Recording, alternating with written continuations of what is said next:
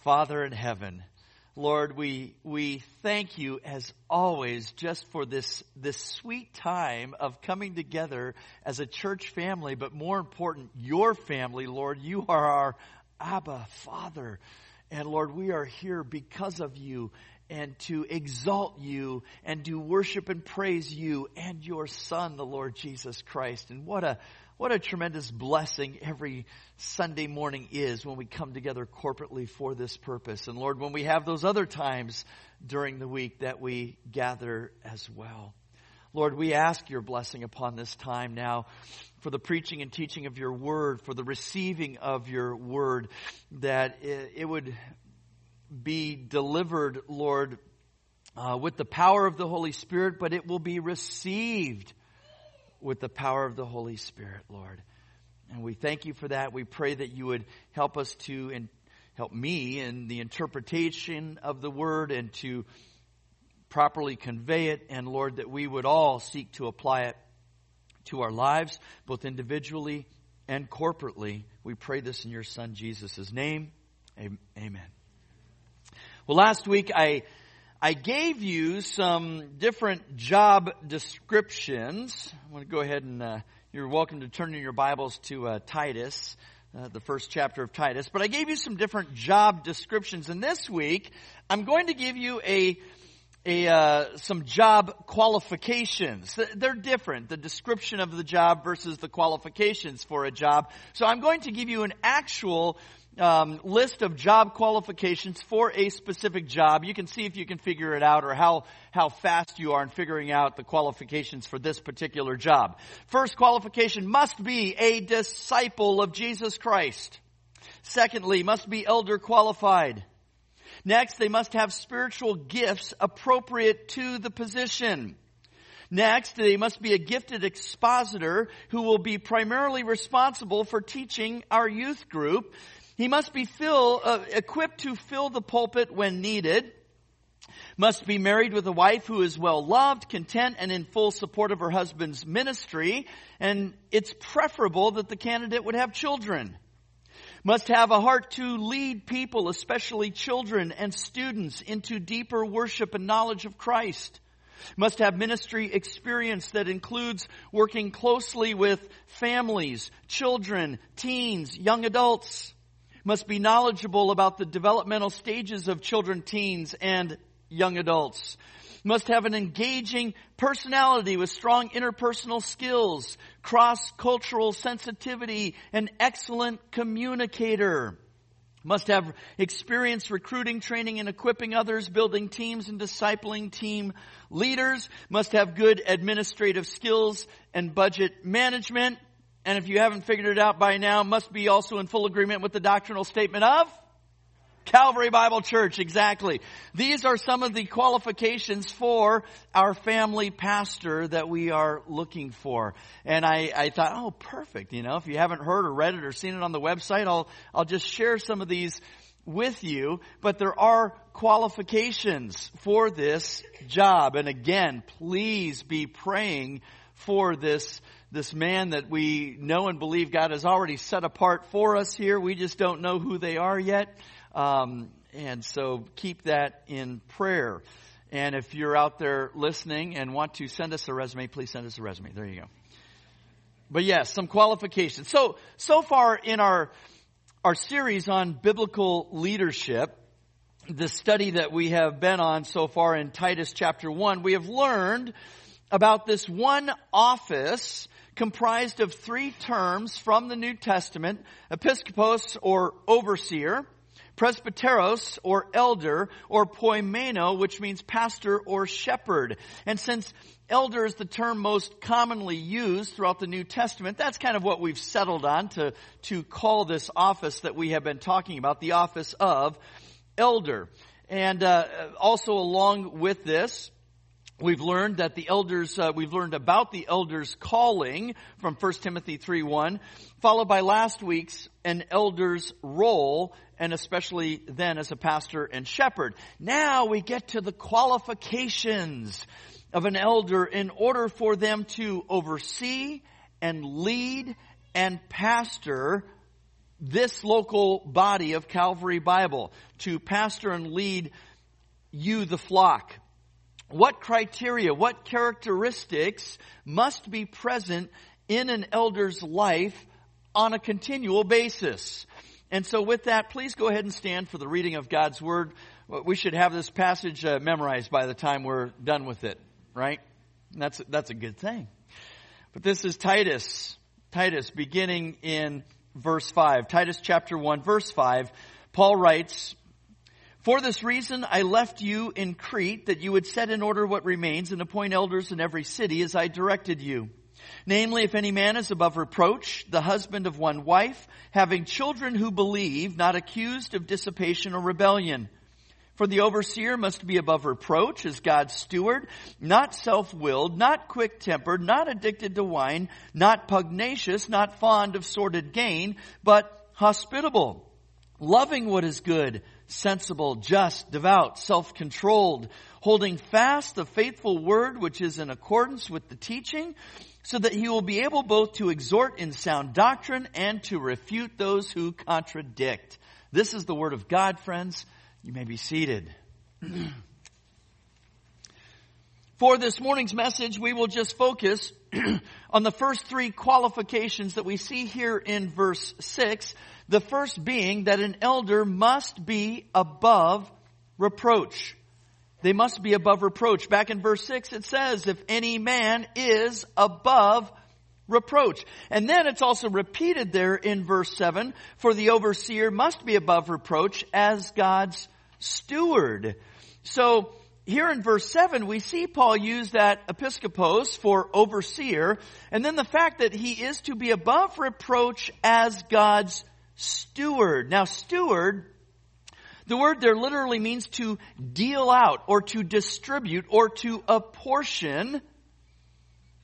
And back then it was as an administrator, a person who managed the domestic affairs of a family, a house manager, an overseer of a household. So for an elder in the church, then, it means that he is God's household manager. He is assigned to take care of the things that are most valuable to God, namely His children and each local church. This is a solemn position of trust given to an elder as he acts on behalf of God's interests. I mean, think about it, right? If parents, we are not going to intentionally entrust our children, our house, our finances to an untrustworthy or incompetent person, right?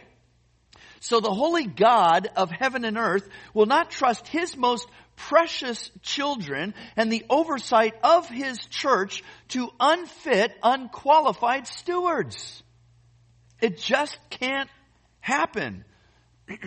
Now, it's no coincidence that this is also the first qualification for an elder over in 1 Timothy chapter 3 and verse 1. It says there, an overseer then must be above reproach. And notice the word must in both 1 Timothy and Titus 1:7, which tells us that these, or the following qualifications are non-negotiables for any elder. They are have-tos. In fact, the Greek grammar tells us that all of these qualities must be present in an elder's life, which is also to say that if any of these qualities are not present, that if any one of them is missing, the person is not qualified. Now, if you were to get a job as a police officer, there would be certain have-tos, or else you wouldn't be allowed to be a cop. You'd have to pass a written, physical, and psychological evaluation. Next, you would have to attend a police academy to get training. You have to learn how to deal with all kinds of people and to drive and shoot and write tickets and make arrests. Once you're on the force, you'd have to keep people safe and you'd have to catch criminals. You'd also have to continue your training throughout the years. And lastly, most importantly, you would have to love donuts. I can say this because my dad was a cop and he loved donuts. I remember when I was home for a summer, and they would shift, and they'd have their lunches here at this restaurant for a while, and then a donut shop, and so I used to go down and meet them at the donut shop because you got free donuts, so there you go. But you fail or don't do any one of these things, and you will not allowed to keep your job as a police officer. Likewise for an elder. We're not saying that an elder will live these qualifications out perfectly all the time. Of course, he won't, because we're all sinners. But we need to be habitually exhibiting these qualifications in our lives, in an elder's life, to some degree. Now, what does it mean to be above reproach? Well, the Greek word there is anegletos. Anegletos, and the prefix an means without, and egletos means to accuse in court. So literally it means without accusation. As the Complete Word Study Dictionary of the New Testament says, not merely unaccusable, but unaccused, free from any legal charge. End quote. And this is the case for both mentionings of reproach in Titus and in Titus chapter 1 verses 6 and 7, because it's mentioned there twice. And then interestingly, over in 1 Timothy 3:1, Paul uses a different word for reproach. He uses epileptos, which means to seize. It's the word that we get epilepsy from. In this case, it also has the prefix an, so it becomes without seizing or unable to seize. And it refers to someone who has nothing that an adversary could seize upon with which to base a charge against them. No charge can be made against them. Someone sees a church elder stumble out of a local bar drunk with a bottle in his hand and reeking of booze and stumbling down the street, then you probably would have something to seize upon with which to make a charge, right? Then in 1 Timothy 3:10, Paul switches to angletos in reference to deacons, but both Greek words really are synonymous with one another. So simply put, they both mean blameless. Blameless. That you have done nothing, or the elder has done nothing to bring legitimate accusation against themselves. As well as in the sense that no unfounded accusations would even stick because of the character of their lives and their Christian walks. Now you think somebody could have tried to accuse Mother Teresa, of something scandalous like robbing the poor. But again, who would believe it because of the general character that she demonstrated in her life day in and day out? Turn with me, if you will, to Daniel 6. Keep your bookmark there and turn back to Daniel chapter 6. Daniel's a great example of someone who is blameless and above reproach. Now, you may remember Daniel was carried off to Babylon with the other Jewish exiles, where he quickly showed himself to be useful to the kings there, such as Nebuchadnezzar, because he interpreted dreams, and then he quickly rose to prominence in the kingdom. He also interpreted the writing on the wall for Belshazzar. And though it was not good, Belshazzar still honored him, Daniel, which then brings us to chapter 6 and Daniel's service now to King Darius. Look at Daniel 6 beginning in verse 1. In fact, we'll read verses 1 to 5. It seemed good to Darius to appoint 120 satraps over the kingdom. These are just governors, rulers, that they would be in charge of the whole kingdom. And over them 3 commissioners, of whom Daniel was one, that these satraps might be accountable to them and that the king might not suffer loss.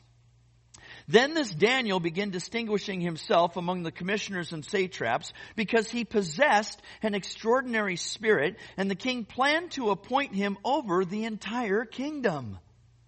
Then the commissioners and satraps began trying to find a ground of accusation against Daniel in regard to government affairs, but they could find no ground of accusation or evidence of corruption, inasmuch as he was faithful and no negligence or corruption was to be found in him. We could just insert here, because they were jealous, right? Verse 5, then these men said, "We will not find any ground of accusation against this Daniel unless we find it against him with regard to the law of his God."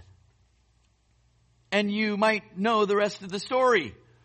They had the king make a law that worship was only to be made to the king and not to any other god, not to any other man, punishable by the lion's den, right? The lion's den. Job is another tremendous example of someone being above reproach and blameless. In fact, God himself describes Job as a blameless and upright man, fearing God and turning away from evil. And Satan wanted so badly, didn't he, to bring an accusation against Job. Satan tried to find a way to accuse him, but he could not, because Job was blameless and above reproach. Now, what being above reproach does not mean is that, again, an elder is free from sin. We know that this is not the case, for again, we are all sinners and capable of reaching perfection in this life, but rather it refers to an elder's general reputation and the fact that they would be seen inside the church and even outside the church as someone blameless and upright. In other words, their personal walk is spiritually solid and their Christian testimony is intact. John Calvin once said, "It is one thing to be weighed down by ordinary faults that do not tarnish a person's reputation, because most other good men share such faults, but it is totally a different matter to have a reputation that is derided and blackened by scandal." End quote. And notice too that this qualification for being above reproach, it is really the overarching umbrella qualification of which all the others fall under. It's the foundation to the rest of the qualifications, because if any one of those other qualifications are not adhered to, then guess what? Then they are no longer above reproach as an elder. Another reason why elders need to be above reproach and blameless is because of what we see or read in 1 Peter chapter 5 verse 3, where it says that elders are to be living examples to you, the flock, to follow. As Alexander Strock in his book Biblical Eldership writes, quote, "Elders are to model the character and conduct that God desires for his children," end quote. For instance, in Philippians chapter 2 and verse 15, God calls all of his children, not just elders, all to be blameless and innocent, children of God above reproach, in the midst of a crooked and perverse generation, among whom you appear as lights in the world. So you can see there that this is also one of those qualifications that is directly applicable to all of us, all of you. It's just that elders, we need to be leading the way by example. Now, secondly, in verse 6 of Titus 1, an elder must be the husband of one wife. The husband of one wife. Paul uses the same phrase in 1 Timothy 3:1, where the Greek literally reads a one-woman man. Now, there is much debate as to what exactly this means. And I'm going to break it down to kind of four major viewpoints out there about this qualification, about this phrase. The first viewpoint believes that this means an elder must be married, that they must have a wife, or they can't be an elder. I don't think that this is the best understanding for the following reasons. One, it assumes that the Greek would read husband and wife, whereas it reads really man and woman. Secondly, Greek grammar tells us that the emphasis of the phrase is on one, that they are a one woman man. The emphasis is not on woman or man. Thirdly, based on this understanding, neither Paul or Timothy would be qualified as elders because Paul was single, and it's likely that Timothy was too. We're not told of any wife that Timothy had. Number 4, it runs counter to what Paul says in 1 Corinthians 7 about how being single is a positive trait for church workers. And fifthly, with this line of reasoning, one would also have to conclude in verse 4 that elders are not only required to have children then, but they must have more than one child if we were to follow that line of reasoning. And then lastly, back then the truth is most men were married, so it really would have been pretty much a moot point. Second viewpoint is that being the husband of one woman or a one-woman man is specifically prohibiting polygamy. That it's saying an elder must only have one wife, not 2, not 3, not 4, not, a harem or any such thing. And I would say that this is also not the best understanding of this phrase because one, polygamy was already prohibited for Christians, as was having concubines or mistresses, etc. Secondly, there's a lack of evidence that it existed among Christians back then. Thirdly, while we do see polygamy sinfully occur with some in the Bible in the Old Testament, especially those who were kings, even David and Solomon. Most scholars believe it was not a widespread problem for Judaism of the day. Fourthly, we see the reverse of the phrase, a one-woman man, in 1 Timothy chapter 5, verse 9, regarding widows, where it says that a widow can be put on a church helps list if she has been a one husband woman. And there it's not referring to multiple husbands, but rather being devoted to her husband. And because these phrases are so unusual but yet similar, it would be safe to understand them as having the same meaning. Now, a third viewpoint of a one-woman man is that an elder could only have ever been married once. In other words, anyone who had been divorced and remarried or whose spouse had died would not be qualified. This is also, I believe, not the best interpretation, as Jesus himself does allow for divorce and even remarriage due to infidelity. We see that in Matthew 19 and verse 9. And then the Lord, through Paul in 1 Corinthians 7, allows for divorce if an unbelieving spouse initiates it.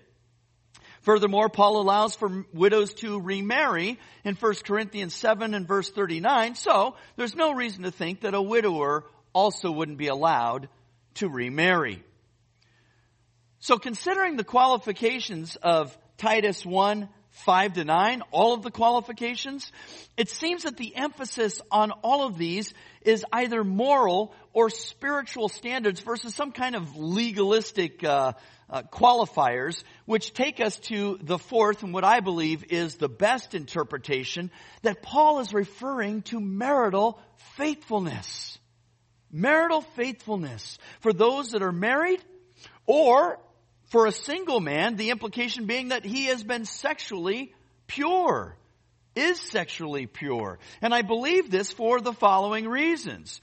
One, as we just said, marital faithfulness and sexual purity best fit in with the moral context for these qualifications.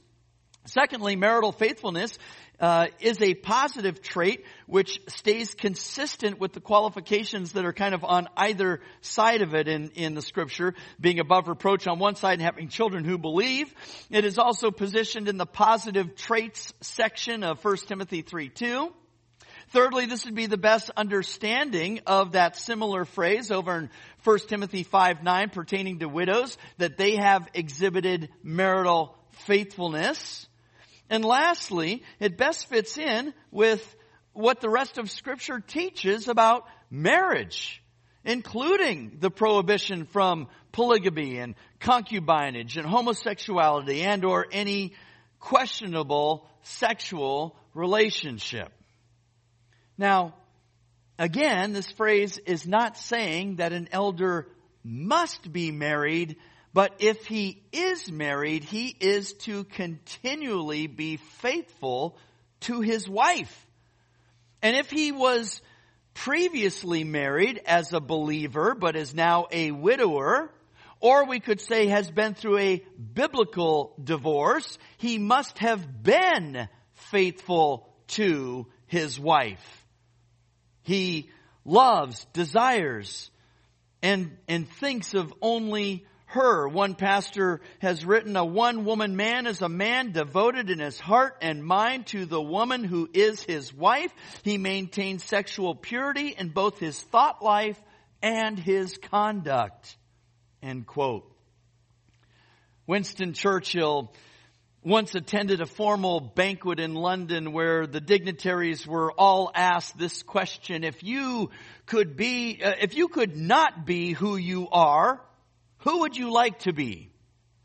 And naturally everyone was curious as to what Churchill, who was seated next to his beloved wife Clemmy, would say. And so when it was finally his turn, the old man, the last respondent for the question, rose and he gave this answer: if I could not be who I am, I would most like to be. And it says he paused here at this time and took Clemmy's hand in his, Lady Churchill's second husband. That's a one-woman man, right? Love that. Now it's interesting to note that this trait is both second on the list here in Titus and in 1 Timothy chapter 3, and it is part of the list for deacons in 1 Timothy 3 and verse 12. Robertson McQuilkin, author of An Introduction to Biblical Ethics, tells us why. Quote, God's standards on human sexuality are treated in Scripture as the most important of all rules for relations among people. In the Old Testament, teaching against adultery is emphasized only second to teaching against idolatry. In the New Testament, both Christ and the apostles emphasized marital fidelity.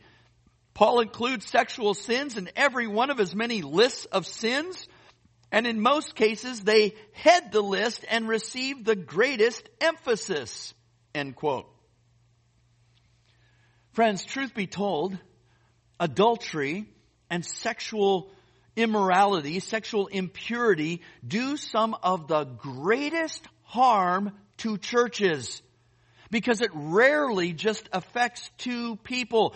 And in the case of a leader in the church, it affects not just the whole congregation, but the church's reputation in the community. He is no longer above reproach. We might add, nor would the church be. And so when an elder falls into sexual sin, it will be devastating to both he and his wife, their children, their family members, the church as a whole, and even the community in which they live or the church resides. Lives get ruined because of sexual sin. But the worst is that we tear down Christ with us. We drag Christ through the mud. We drag Christ's name in the muck and mire. His name gets trampled on, soiled, and denigrated when this happens. Now, I recognize that we haven't answered every question surrounding this issue. Unfortunately, we only have so much time each morning, and so we will leave any further questions for another series. And lastly, this morning, our third must here for an elder, they must have children who believe. Having children who believe, not accused of dissipation or rebellion, back there in Titus chapter 1, verse 6. And you go, wait a minute, did I read that right? That's very interesting. Because this passage seems to explicitly say that the elders' children must be believers, saved, bona fide Christians. Is this so? Well, maybe at first glance. But if you happen to have a King James or a New King James or some other version, you might have a different translation than what I just read. But before we look at a different translation of what those two say, let us start with kind of the back end first here and address the explanation that children are not to be accused of dissipation or rebellion. Dissipation literally means prodigal.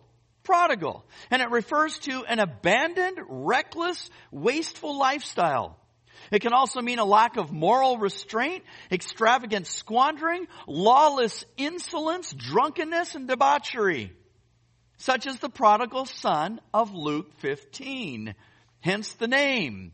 Rebellion simply means not under control, unruly, disorderly, and disobedient to authority, most pointedly towards the Word of God.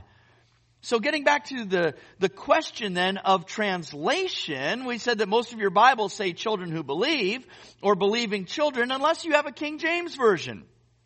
A King James Version says this, if any be blameless, the husband of one wife, having faithful children, not accused of riot or unruly. Or the New King James Version says, having faithful children, not accused of dissipation or insubordination. And the reason for this is because the Greek word here, pistos, it can have some different meanings, including faithful. And in fact, this is by far the more common way of translating this word in the New Testament. Some 67 times it's translated as faithful versus some 8 times where it's translated as believe or believing. And so, of course, we have to ask the question, so which is it to be? Which one is it? Because how this word gets translated and interpreted has major consequences to an elder's qualification. Is one of the qualifiers for an elder with children that his children be saved Christians? Or is it that his children are to be faithful in their submission and obedience, not accused of dissipation or rebellion? So let me just say at the outset here first that I do believe the proper interpretation for this word here in Titus 1:6 should be children who are faithful. And I would say that for the following reasons. First, it can be very difficult to assess or ascertain whether a child is truly saved.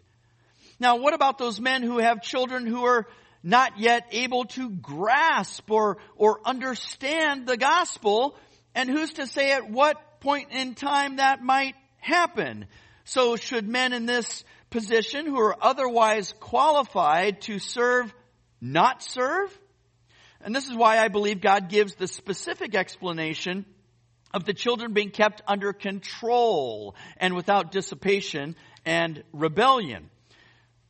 Also, any child can profess Christ at any time, but a mere profession of faith doesn't mean true salvation. Rather, sanctification will point back and be the proof of true saving faith, right? These men then, should they who are otherwise qualified also not serve until they are 100% absolutely certain about where their children are at, even if the children are without dissipation and rebellion? And of course then the question is, well, how can a man be 100% sure? How can a congregation or an elder board be 100% certain of this? And again, yes, there are indicators and there are proofs, both internal and external, subjective and objective, of a truly saved life where one can be reasonably sure of another's salvation. But at the end of the day, or shall we say at the end of a person's life, it will not be any of us that passes judgment, but God. And God alone knows 100% the true heart and soul of a person. I mean, let's face it, with with children, it can be even more difficult simply for the fact that their maturity levels seem to fluctuate, sometimes in great degrees, even during a 24-hour period. I'm sure many of you at times look at your son or your daughter, as a young person under your care, and you go, oh, yes, they have the love of Jesus. And then 2 minutes later, you're wondering if demon possession really can be happening in a believer. And again, not to say that there aren't evidences of true conversion and regeneration that absolutely will be a part of a true believer's life, young or old. It's just that with children, sometimes these evidences are just a little harder to ascertain. I mean, what happens to the man who has served as an elder, either past or present, with a child who had professed faith, but then turns his back on the faith and goes apostate? Well, does that mean that man was never qualified because his child was never truly saved? Does it mean that he was a fraud and the ministry that he labored in was nothing but wood, hay, and stubble because his child rejected the faith that they were brought up in? And what about an elder whose child rejects the faith but is not living in dissipation or outward rebellion? Strock again writes, those who interpret this qualification to mean that an elder must have believing Christian children place an impossible burden on the father. Even the best Christian fathers cannot guarantee their children will believe. Salvation is a supernatural act of God. End quote. Turn your Bibles to 1 Timothy chapter 3. 1 Timothy chapter 3, verses 4 and 5. We have to consider in this case the corresponding qualification in this text of 1 Timothy, which says this, 1 Timothy, beginning in verse 4 of chapter 3, he must be one who manages his own household well, keeping his children under control with all dignity. But if a man does not know how to manage his own household, how will he take care of the church of God? Now, it stands to reason, friends, that if something as important as the qualification for an elder's child to be a believing or saved person, then certainly Paul would have included this here in this qualifications passage of 1 Timothy 3 as well. But he didn't. He didn't. He merely says that the elder's children are to be kept under control with all dignity. So then you say, well, what, were there two different standards at work here? I mean, did the elders at Ephesus, their children didn't have to be saved, just under control with all dignity, while those elders in Crete, though, man, their kids got to be believing kids. Or did Paul blow it? Did he mess up here by giving contradicting qualifications? Well, no, of course not. Of course not. As Paul, under the inspiration of the Holy Spirit, wrote down God's inerrant, infallible word, and as such did not make any mistakes or leave anything out. Thirdly, the fact that 1 Timothy 3:4 deals specifically with the behavior of the children of the elder, being under his control with all dignity, and not their salvation status, would seem to indicate then that its counterpart in Titus 1:6 would also be doing the same. That in Titus 1:6, Paul is dealing with the behavior of an elder's child, not salvation, thus a rendering of faithful children, referring to their submissiveness, their obedience to the parents, versus dissipation or rebellion. And then lastly, number 4 in this viewpoint, as we've already stated, the most common way of translating the word pistos in the New Testament is faithful, of which there is no real disagreement among scholars. Again, I do believe more of the evidence leads to an interpretation of children who are faithful rather than children who believe in the sense of salvation. But what's important here is the reason the reason for this specific qualification, which we find spelled out to a greater degree in 1 Timothy chapter 3 and verse 4, where it says, again, the elder must be one who manages his own household well. But if a man does not know how to manage his own household, how will he take care of the church of God? And the implied answer there is, not very well. He won't do it very well. In other words, the elder's home is kind of a microcosm of the church. It's an elder's training ground, if you will, for overseeing, shepherding, and managing the church. Every man is to lead his wife and children. And yet, if he cannot do this in such a way so as to keep his children under control without dissipation or rebellion, how can he hope to manage the flock of God? He can't and won't. Now, this raises some more interesting questions. For instance, how does one decide if an elder's children are out of control, or if they can be accused of dissipation or rebellion? I mean, if a child throws a single temper tantrum, does that mean dad is disqualified? Oh man, quit throwing a fit because now I got to step down. What about a weekly tantrum? Daily. Multiple times in a day. Every day. What about teenagers and the sins they commit? And this is where, to some degree then, it really does become an issue that local church leaders, the rest of the elders, will have to deal with, and do so on a case-by-case basis, including the man that would be in that position. But I think the key here, based on the scriptures, is that an elder is disqualified if his child's life could be characterized as being habitually out of control, or with a ongoing, regular pattern of dissipation and rebellion.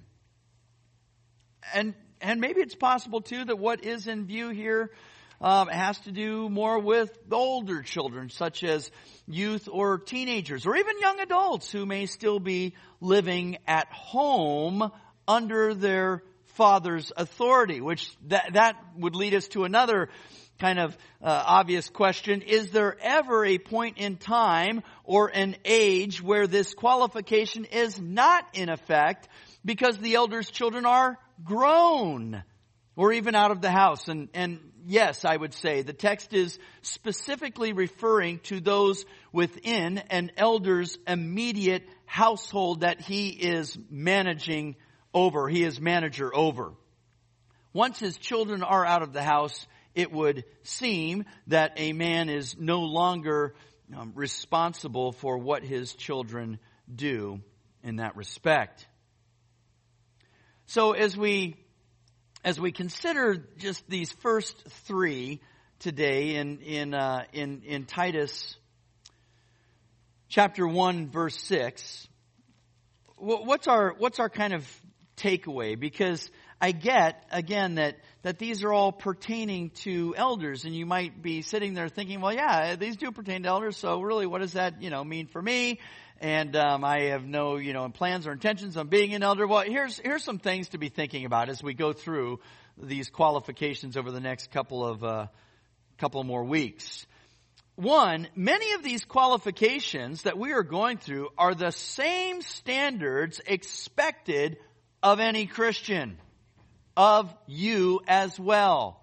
Not necessarily all of them, but let's say many, maybe even most. As I gave you that above reproach one today, how you can see from Scripture that is for you as well.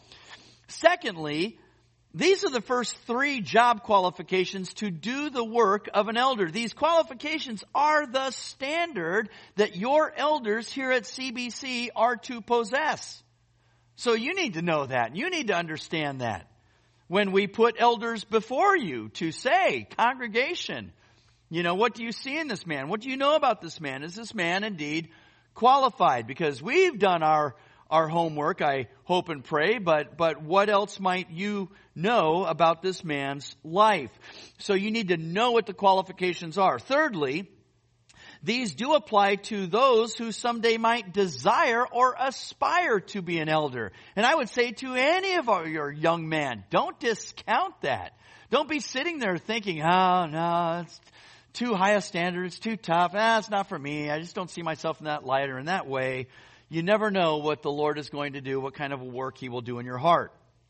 Fourthly, these apply to those who would ever suggest a name of someone they think might be qualified to be an elder. You can't suggest someone for a job if you don't know what the job qualifications are for that job.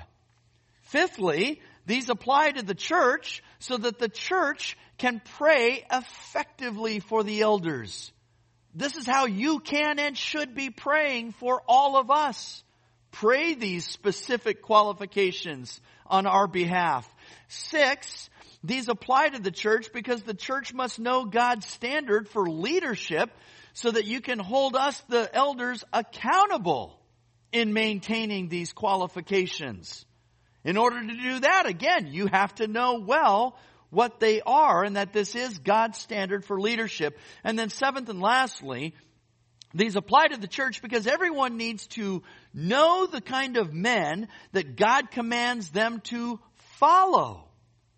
You are commanded to follow us, and so you need to know what kind of men we should be in order to do that, or to see us as examples, or even to submit to the elders. So there's some food for thought as we continue to go through these qualifications and why these are important for all of us to know and understand. And just like I mentioned back when I was giving the job description the job qualifiers for our family pastor, number 1 was that they know and love the Lord Jesus Christ.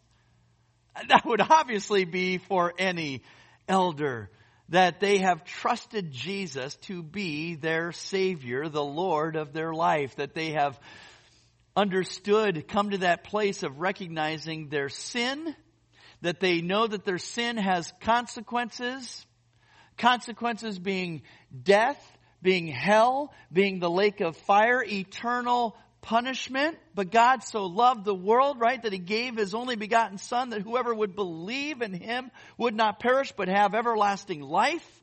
And that by putting our faith and our hope and our trust in the Lord Jesus Christ, repenting of our sins, turning away from sin and all that dishonors God, and turning to Christ, then we can have forgiveness of sins. And that's not just for elders, that's for all of us, right? We can have eternal life. We can know and trust that because Jesus went into the ground, but 3 days later resurrected from the dead. Oh, we're getting to that great time of the year where we get to celebrate the resurrection. Right? I mean, that should be something that we are already starting to think about and contemplate and pray about and meditate on. I don't want it to be just that thing that just kind of pops up the week before and we go, oh yeah, it's Easter, it's Resurrection Sunday. Let's start thinking about these truths now in preparation for Resurrection Sunday. We prepare a lot for Christmas, don't we? I mean, from the secular world, they start preparing them months in advance in the stores, right? So shouldn't we start preparing our hearts and minds for Resurrection Sunday? Indeed, we should. But the fact is He resurrected from the dead. And because He resurrected, we know that we too will be resurrected as believers. That we too will have life after death. And friends, you might be sitting out there this morning and realize that you have yet to put your faith and trust in Jesus as your Savior. And I would invite you to do so even right now. I'm going to go ahead and pray for us here. And maybe that would be your prayer, a prayer of trust in Christ and what He accomplished on the cross on your behalf for your salvation. Let's pray. Father in heaven, we thank You, Lord, for the qualifications that You have given us. And yes, it is a high standard, Lord. The bar is set high. And though, Lord, we know that we will not do these things perfectly all the time, Lord, this still is the standard that we strive for, and that does need to be exhibited in our lives as elders. And Father, it is a high calling, and it is a calling that we should enter with great fear and trepidation, but also with great joy. What a blessing it is to be able to lead God's people. And Lord, I just pray for any out there that need to know Christ as their Savior, that they might be praying a prayer of repentance and trust in Jesus and what He accomplished on the cross for them. We pray this all in your Son, Jesus' name. Amen. Scripture quotations taken from the New American Standard Bible. Copyright by the Lockman Foundation.